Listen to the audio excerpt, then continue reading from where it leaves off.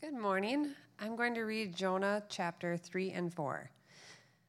Then the word of the Lord came to Jonah a second time. Go to the great city of Nineveh and proclaim to it the message I give you. Jonah obeyed the word of the Lord and went to Nineveh. Now Nineveh was a very large city. It took 3 days to go through it. Jonah began by going a day's journey into the city, proclaiming, 40 more days and Nineveh will be overthrown. The Ninevites believed God. A fast was proclaimed, and all of them, from the greatest to the least, put on sackcloth. When Jonah's warning reached the king of Nineveh, he rose from his throne, took off his royal robes, covered himself with sackcloth, and sat down in the dust. This is the proclamation he issued in Nineveh. By the decree of the king and his nobles, do not let people or animals, herds or flocks, taste anything. Do not let them eat or drink. But let people and animals be covered with sackcloth. Let everyone call urgently on God. Let them give up their evil ways and their violence. Who knows? God may yet relent with compassion, turn from his fierce anger so that we will not perish. When God saw what they did and how they turned from their evil ways, he relented and did not bring on them the destruction he had threatened. But to Jonah this seemed very wrong, and he became angry. He prayed to the Lord, "Isn't this what I said, Lord, when I was still at home? That is what I tried to forestall by fleeing to Tarshish. I knew you are a gracious and compassionate God, slow to anger and abounding in love, a God who relents from sending calamity. Now, Lord, take away my life, for it is better for me to die than to live." But the Lord replied, "Is it right for you to be angry?" Jonah had gone out and sat down at a place east of the city. There he made himself a shelter, sat in its shade, and waited to see what would happen to the city. Then the Lord God provided a leafy plant and made it grow up over Jonah to give shade for his head to ease his discomfort, and Jonah was very happy about the plant. But at dawn the next day, God provided a worm, which chewed the plant so that it withered. When the sun rose, God provided a scorching east wind, and the sun blazed on Jonah's head so that he grew faint. He wanted to die and said, "It would be better for me to die than to live." But God said to Jonah, "Is it right for you to be angry about the plant?" "It is," he said, "and I'm so angry I wish I were dead." But the Lord said, "You have been concerned about this plant, though you did not tend it or make it grow. It sprang up overnight and died overnight. And should I not have concern for the great city of Nineveh, in which there are more than 120,000 people who cannot tell their right hand from their left, and also many animals?" Can we hear what God's word has to say to us today? Maybe the way to start is to ask if you have a low-light reel. You know, my son likes to watch highlight reels, on YouTube, and baseball's greatest, but a low-light reel. You know, that place where you're like, "Oh, if only," or, "Gosh, I wish I would have not done." Well, it was the first Christmas that my wife and I were married, and her parents had invited us to a Christian Christmas concert. It was early December. They'd bought the tickets, and they'd said that we could come over to their house. They would drive downtown, so we didn't have to figure out parking, and that was good because I was still trying to adjust to life and driving in the city. And so we said, yes, let's do it. And we got done with our stuff and got to their house early, so we had this little victory, and they weren't quite ready, and that was okay. But then they weren't ready a little longer, and that was starting to not be okay. And then we finally got in the car after 10 or 15 minutes and drove down, and it's December in Minneapolis with snow and traffic. It's like 5:30 or 6 at night, and it is a mess. There's no parking. When we finally find parking, my father-in-law takes a wrong turn, and I am just like, which I'm just frustrated because I'm a Christian at this point, and I know that you can't be mad, you just have to be frustrated. More on that later. And so then my father-in-law swings back around. He says, "I think we'll let the ladies out." "Yeah, that's awesome. Let's be chivalrous." And so my wife and my mother-in-law got out, and we went and found the parking spot, and now we're like a half hour late. And I'm just, see, when you're frustrated but you're not mad, stuff comes out sideways. And so these stupid, snide remarks start coming out like, "I can't believe it. We won't even end." At the Christian Christmas concert, of which I'm a Christian at this point. Not a pastor, but a Christian at this point. And so we sit down, and my wife is getting a little frustrated with me. And so we sit down, and she's like, just get over it. You're going to ruin the concert, and you're going to make my parents feel bad. Which, of course, I listened to her by sitting and sulking for 10 or 15 more minutes about how frustrated I am or angry. And it was a really sad and horrible example of Jesus. And if I'm honest, I had no right to be angry. That's my low light reel. And I don't say it because I'm proud of it. I say it because I'm guessing that you have a moment or moments where you go, oh, I had no right to be angry. So we continue this story that we started last week in a series we started 2 weeks ago on the prophets. We're calling it Messages from the Mediterranean. The point of this series is for us to better help recognize and respond to God's word and his voice, not just in the Bible times, but in real time now.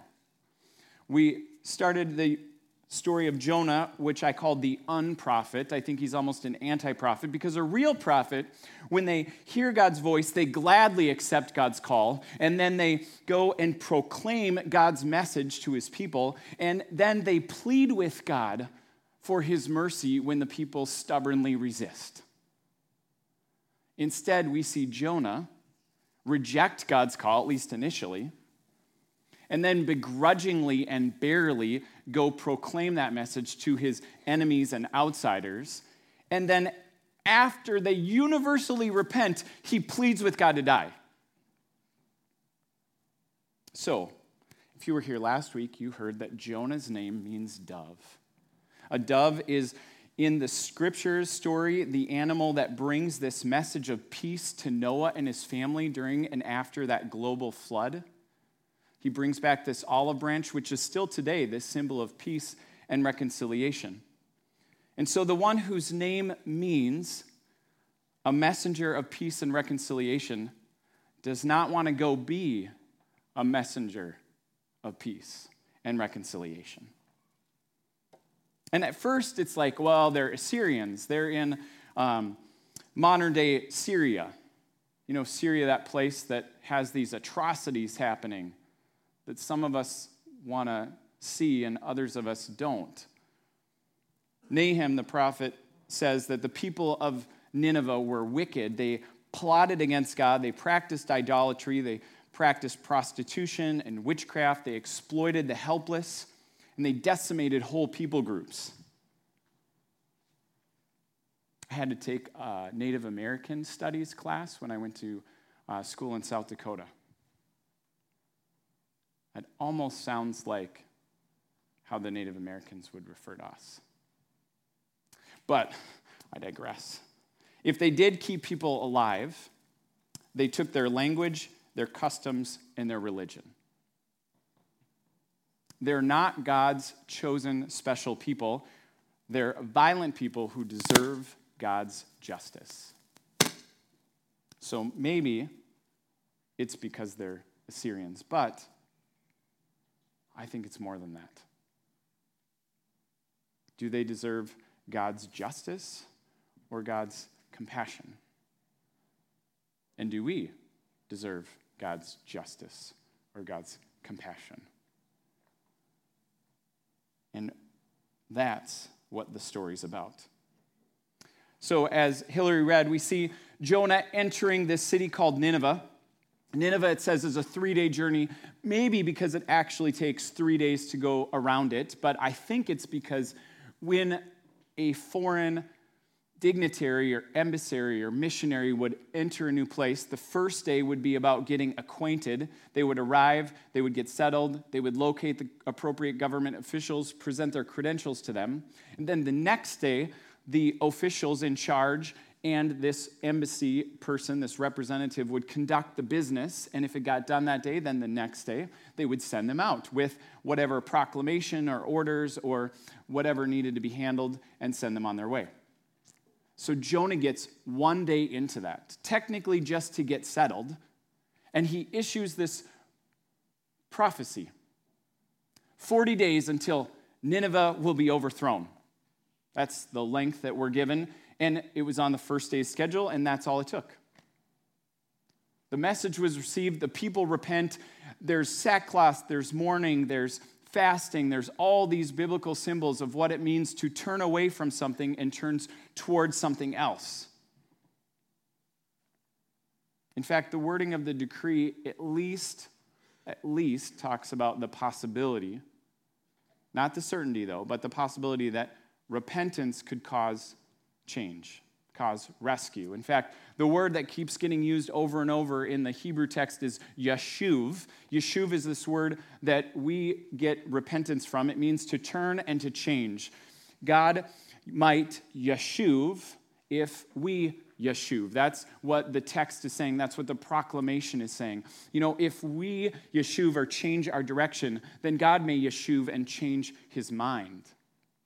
And so Jonah doesn't know what the outcome's going to be. So he travels outside the city to get a front row seat on what could happen.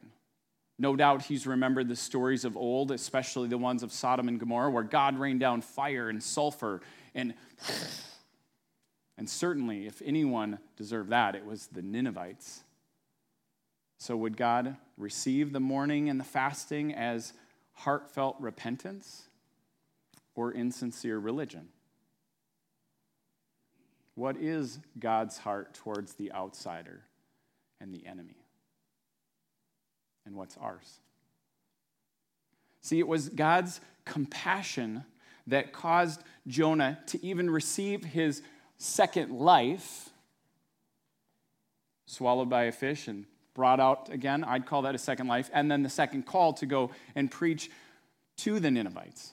And Jonah clearly recognized God's compassion in that. He proclaimed a song or a poem of thanks that's given in Jonah chapter 2.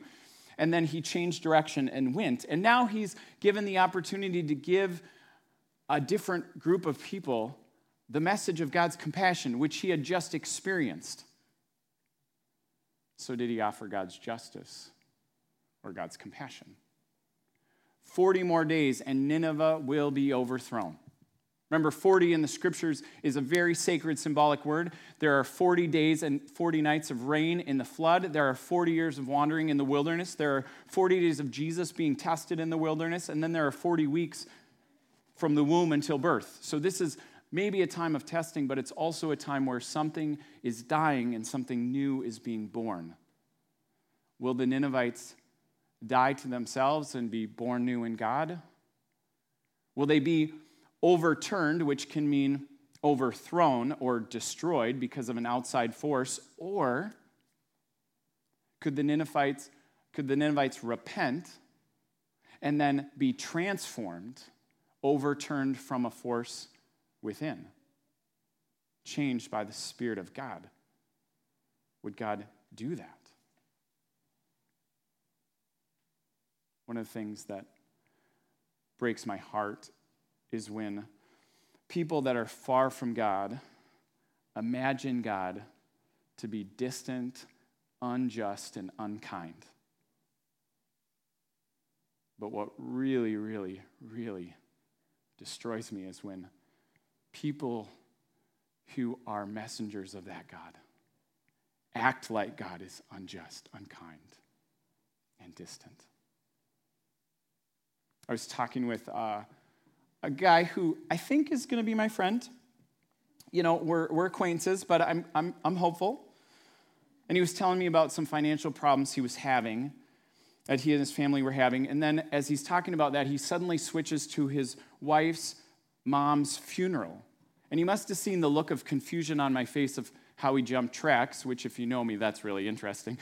But he stopped and he said, "Oh, sorry. Okay, so before my wife's mom died, her brothers had taken over the family farm. She grew up on this farm. She had 3 brothers. They all worked on the farm. We decided not to work on the farm. And when her dad died, the brothers kept working the farm and then ended up eventually renting the land out. And then before mom died, they just decided to sell the land. But we didn't get any of that inheritance. Like, we were part of the family. Even though we weren't working the land, we deserved some of that money. And we ended up having to lose our house. We had to move again. And all of this would have been solved if they just would have given us our fair share." He didn't realize how much it had bothered him until his wife came to him and said, "I really want to go to my mom's funeral, but I want you to come with me. And for years, for family trip after family trip after family trip, they had avoided family. They had not spent time with them because he could not get over this injustice. He said he'd go to the funeral. His wife said, my brothers really don't believe in Jesus. This is a chance for us to actually live out our faith and show them who God is. So they went to the funeral, and as he sees each brother, he's confronted with his own unforgiveness, the hardness and the animosity in his heart. He has to actually just walk out of the funeral and weep. When I asked him more about that, he said, all I could think about was this huge sin, this huge mistake that was glaring us in the face, that was between these brothers and my wife and I. And I thought, if I have that much animosity and unforgiveness towards God, towards them, how much more could God have the same animosity towards me for all of my sin? That's part of what I think is happening here. Like my friend was weeping and struggling with his attitude towards his wife's family for the same reasons that I think Jonah throws a fit 2 more times in the story and asked to die. 3 times in the story, he asked to die. A messenger of peace and reconciliation, one who is coming to bring a message of life, wants to die. Because I think we want God's compassion for ourselves, but God's justice for others. And that's what God's people were doing at that time. All of God's people were these people who were blessed by God to be a blessing to the world, and instead they were living just like all the countries around them. And what happens in the story is when Jonah sees God turn from this, that's that compassion, and turn away from his evil, he actually calls that evil. We don't get the full sense that we get. This translates it, it's very wrong. It's actually the same word as evil. It's this word ra'ah. And ra'ah is this like swallowing glass, one of my friends says. If you ever have seen someone swallow glass or had a kid swallow glass, it's scary. It can just cut up their throat. Ra'ah breaks stuff up. It shatters. It destroys. Good is something that brings life, that brings life, that brings life. Good is the word that's continually used over and over in the garden.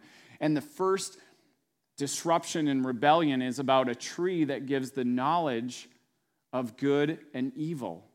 And when humanity eats it, they start calling what is good evil and what is evil good. And that's what we've been doing for years and years and years. We think that we get to be the determiners of what is good and what is evil. That's what Jonah is doing, and I think that's what we do.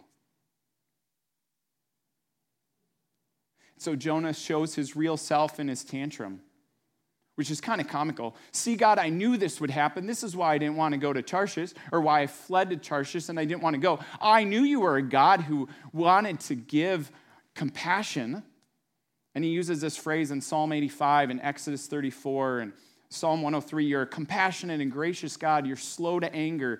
You're abounding in love and faithfulness. You long to forgive people of their sin and not send evil.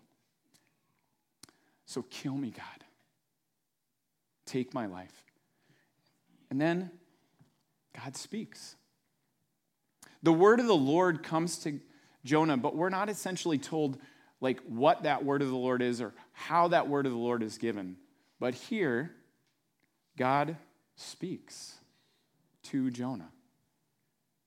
And I've always read this as, is it right for you to be angry? When we have no idea how God said it. I think he kind of said it probably like Hillary said it. Is it right for you to be angry? Patient, gentle, compassionate. All those things that God is probably came through in his question. And then almost comically, like a post-Marvel movie scene, we get this plant and this worm and more questions. He goes out to see the destruction. He sets up a shelter. The technology of the day and the supplies he had probably wouldn't have allowed him a roof over that shelter. So God grows up this plant. It gives him this shelter. And anybody who's been in the heat for the last month knows that there is such a difference between shade and sun. And Jonah is very happy about the shade. In fact, if you look through the whole book, the only time Jonah is happy is when he gets the shade. But I'm not like Jonah, right? You're not like Jonah? We don't get happy over super trivial things like shade. And then the next day, God provides a worm and the plant's destroyed. That must have been a heck of a worm. I mean, not to get distracted, but seriously. God provides, which is the same root word as compassion. God provides the shade, and then he provides the worm, and then he provides a scorching east wind, east meaning from the beginning, like a wind from God, and then the blazing sun. And Jonah again wants to die. Now, maybe he just hasn't had enough sleep. Maybe he's got some other issues. That's not the point. The point, I think, is it is so obvious to me, and I think to us, where Jonah is right now, right? Like, we can see that he's being petty, that he's being irrational, that he's being vengeful, that he wants God's justice for others, and he's received God's compassion for himself, and he can't see where he is. How long has it been since Jonah was as good as dead in the belly of a fish in the bottom of the sea, and God lifted him out of there? He declared God's grace. He declared God's compassion. And now God acknowledges it to his outsiders and his enemies, and he's mad about it and wants to die. I think we'd rather be religious than repentant. It's easier. Repentant means I've got to actually change my mind. I've got to turn from my selfish ways, and I've got to move towards God's ways. Jonah can't see that his anger over the plant dying, that he didn't nurture or grow or care for, as the text tells us, might be a similar reaction to God seeing a people, granted a people that are not acknowledging him, but a people that he's created in his image, that he's nurtured, that he loves, that he cares for, and seeing them be restored to life would be joyful, and seeing them die would have a similar reaction to Jonah about the plant.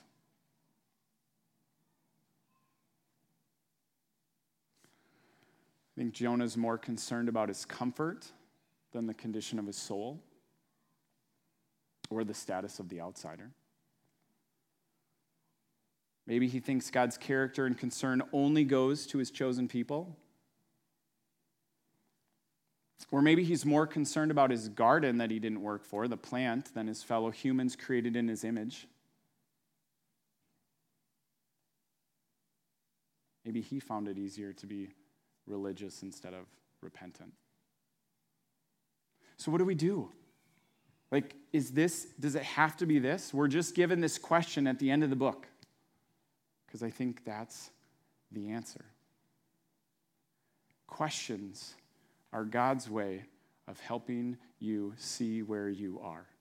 Can we hear the questions that God lovingly and patiently asks us? I think through his word, through his spirit, through others.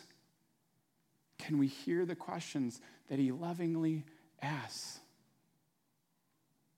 These questions are God's way that we see where we are. Jonah, is it right for you to be angry?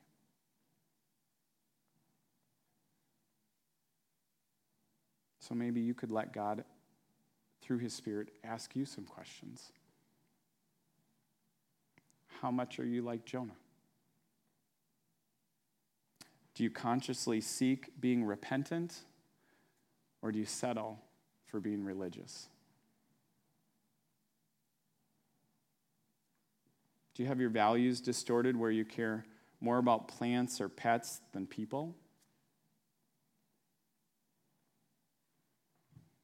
Do you spend more time worrying about your plant, which would include your lawn,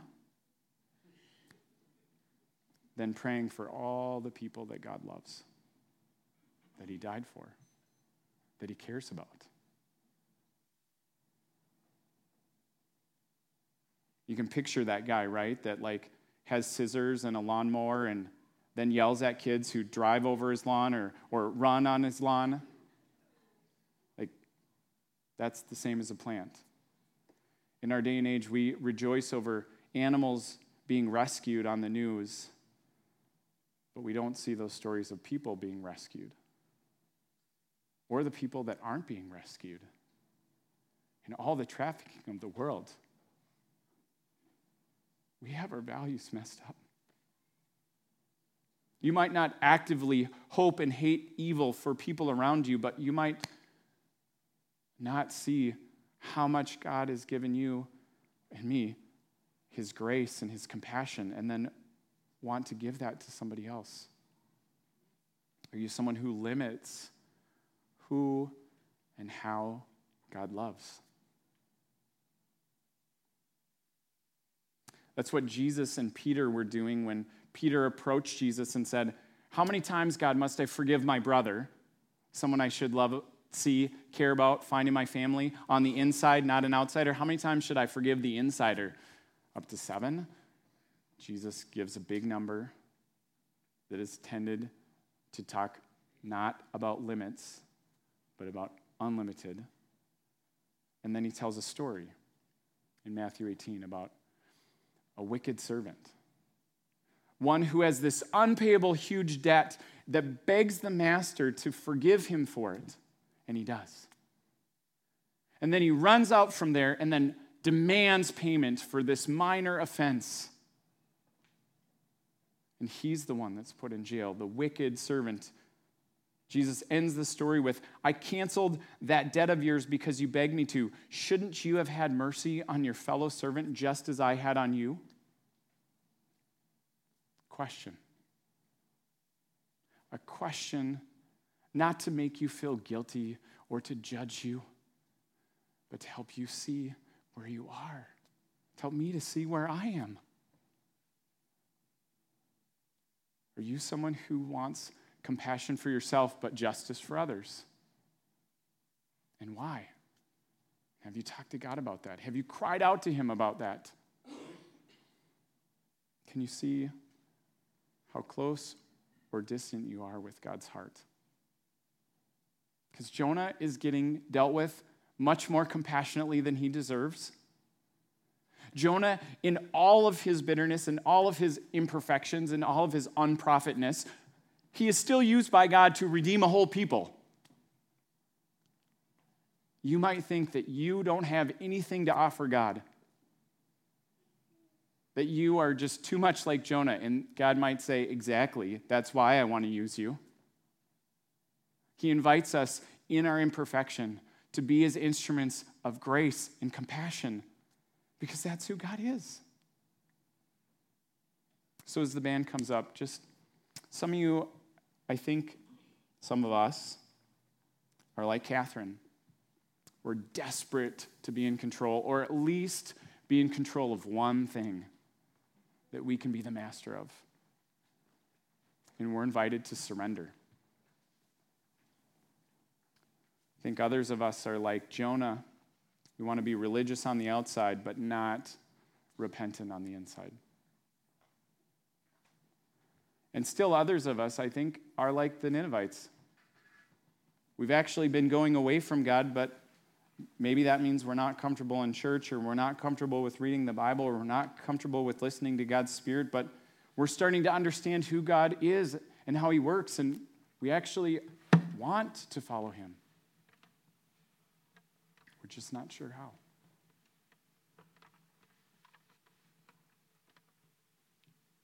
Can we be people that hear and respond to the questions that God asks.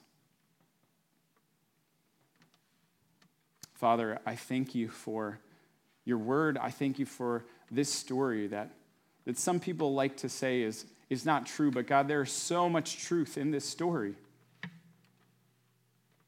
We are so much like people who want compassion for ourselves, but justice for others.